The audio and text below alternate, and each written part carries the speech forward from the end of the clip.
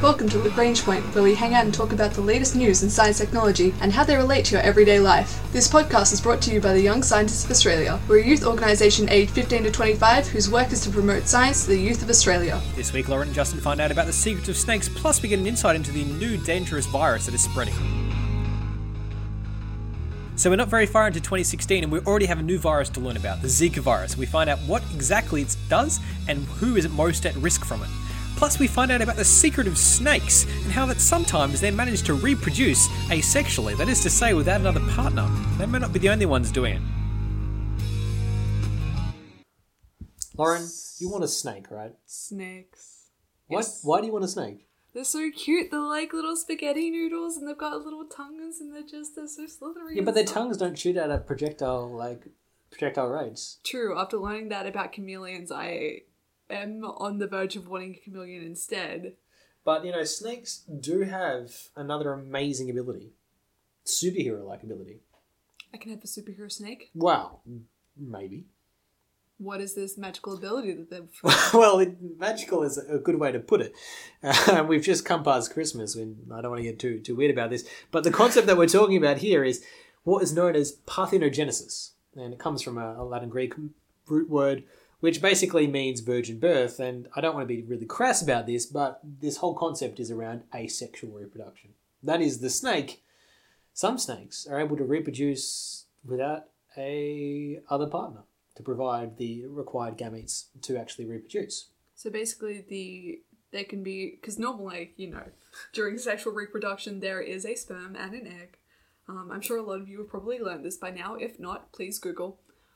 Instead, there is just the egg and it ends up splitting in a way that it doesn't need to be fertilized to have those extra chromosomes put into it, because, you know, you're a mix of your mum and dad's chromosomes. That's right. And if you think about it in terms of humans, we have the X and the Y chromosome and they combine, and you either end up with an XX or XY, or XXYY or triple X, depending on weird shenanigans with chromosomes. But you need that combination of material because each one on their own doesn't have enough to reproduce fully.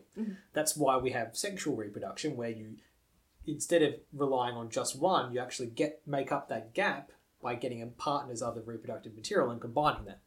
And that's where you end up with cool mutations and stuff like that, where things have changed and you end up with evolution and mutants and X-Men and Wolverines eventually.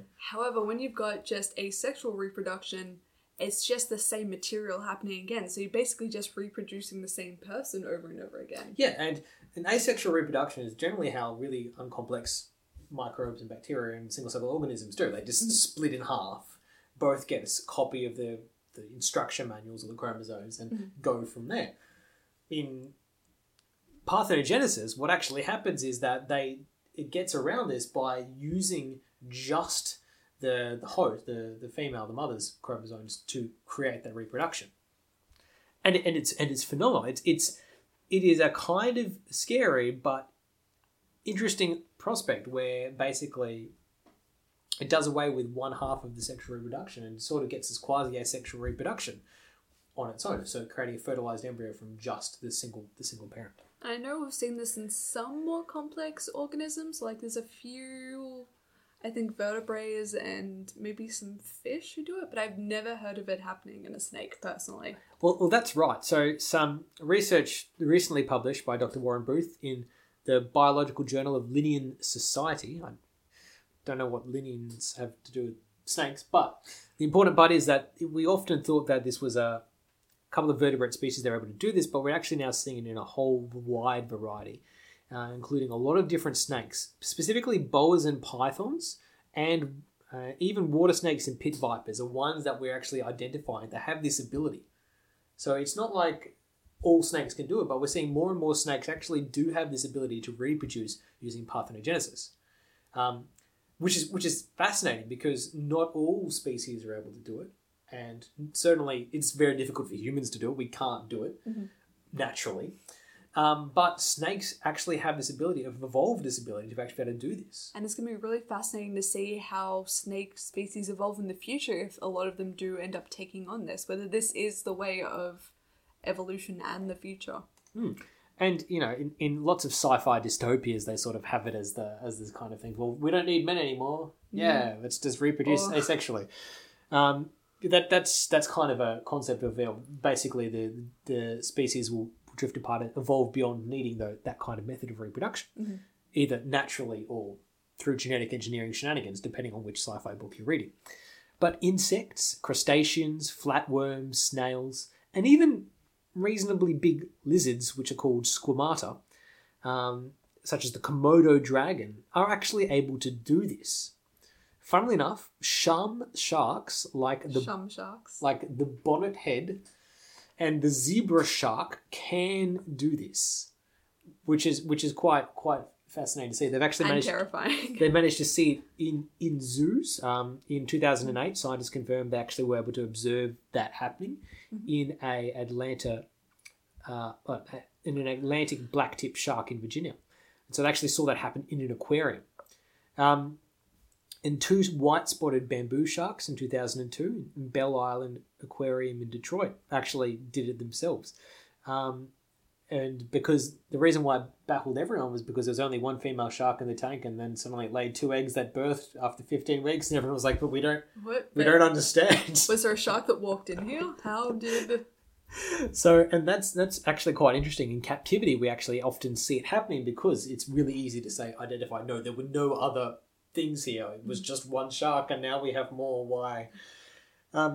What I found really funny is in 2007, you may have heard of the now discredited South Korean scientist Hwang Woo-suk,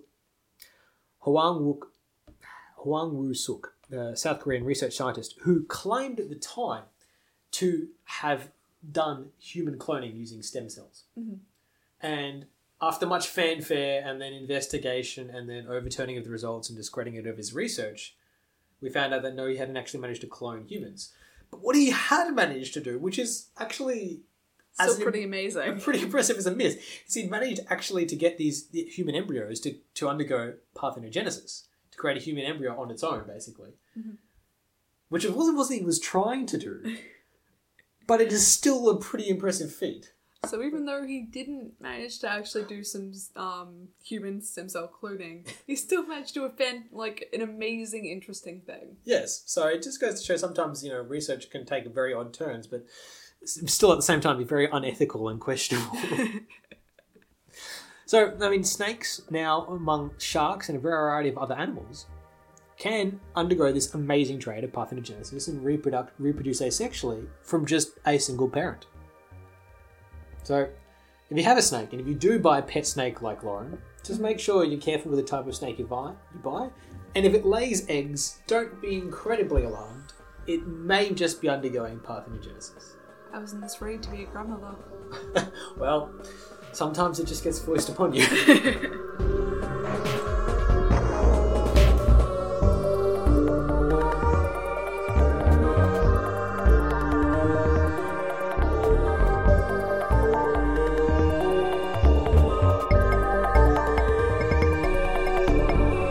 It seemed like we'd finally managed to get a handle on one of the most deadly outbreaks that plagued us in 2015, Ebola. And after much work in several Central African and Western African countries, they managed to put a lid on the outbreaks that were occurring there and save millions of people's lives. In fact, we're now even starting to see some vaccines being developed, trialled and tested to moderate degrees of success for that.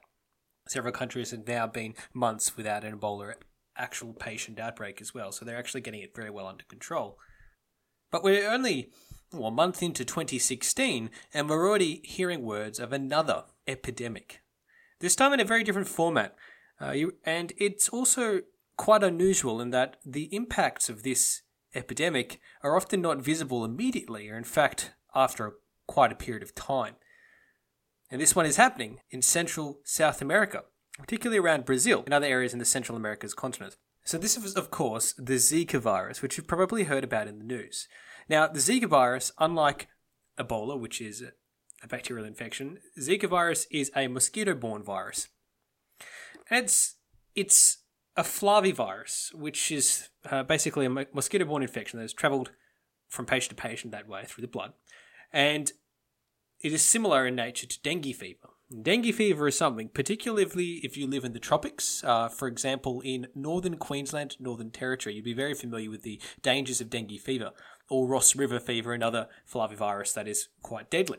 And in those instances, a disease is spread by the mosquito biting you, and then it leads to severe symptoms. In dengue fever's case, it's often called breakbone fever because it's substantial amounts of joint pain, rashes, headaches, fevers, and it's often called breakbone fever because it's so painful.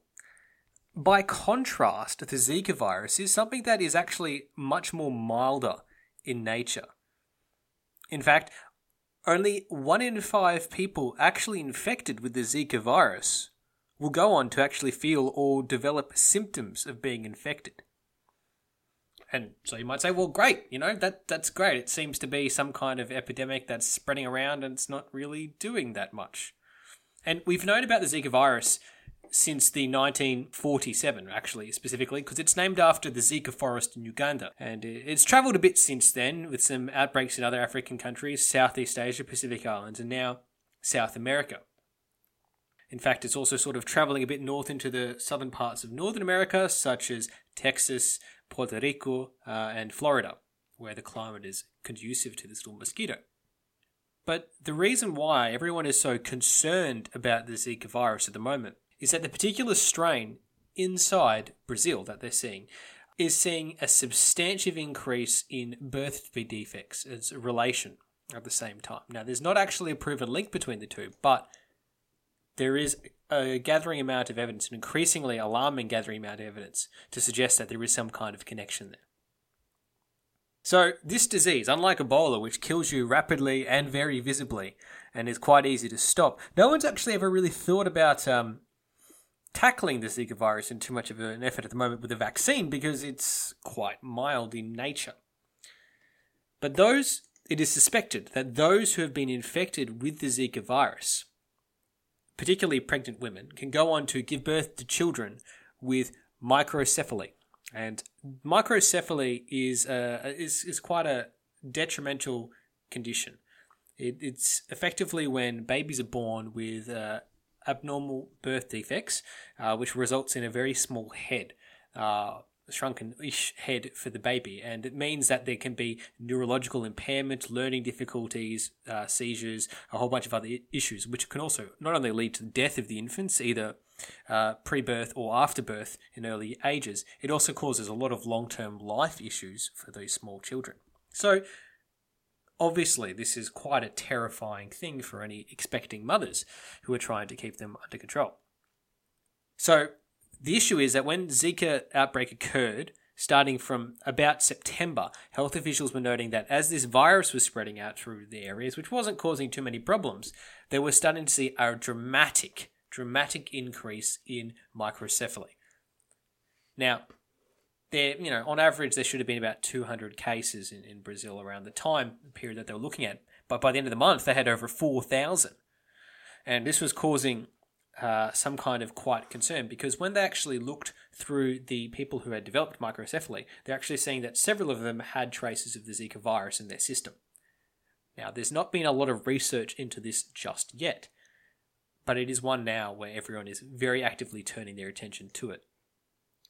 The World Health Organization is actually holding a very senior meeting and conference crisis call to try and determine if there's a link between photo defamation and Zika virus and whether or not something can be done about it. And the challenge there for researchers that, to develop a kind of cure, you have to do trials on pregnant women. And that, according to the standards of ethics and practicalities, is very, very difficult to do. Not many medical trials are actually done on pregnant women for fear of injuring both the child and the mother in this very fragile state.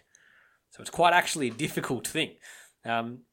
Mike Turner, the head of infection for the immunobiology at the Wellcome Trust, which is a famous medical research institute in the UK, says that the real problem is that trying to develop a vaccine that would have to be tested on pregnant women is practically and ethically a nightmare.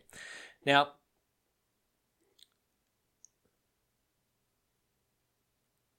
what is being done at the moment is trying to actually research into the Aedes aegypti, which is the virus itself that is causing these issues with the Zika virus.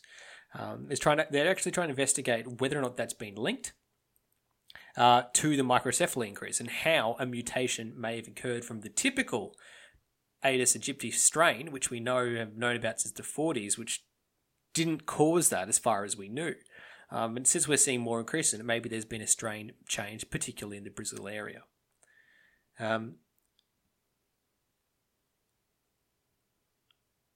But until this research is completed, it actually poses a lot of difficulty, and both ethical and practicality steps for people in Central America and South America in particular, and Brazil. Not only is Brazil hosting an Olympics very shortly, there's not really much you can do to take out these mosquitoes. Now, the use of DDT or other pesticides is something we're reluctant to do in wide mass spraying, but they're kind of having to. Also, in Brazil, soldiers effectively going door to door in certain areas to kill any areas where mosquitoes could breed. And when I say kill, I mean treat and also or destroy. Which is great, because that may stop the spread of this virus, but it doesn't actually necessarily, prevent the dangerous side effects from occurring.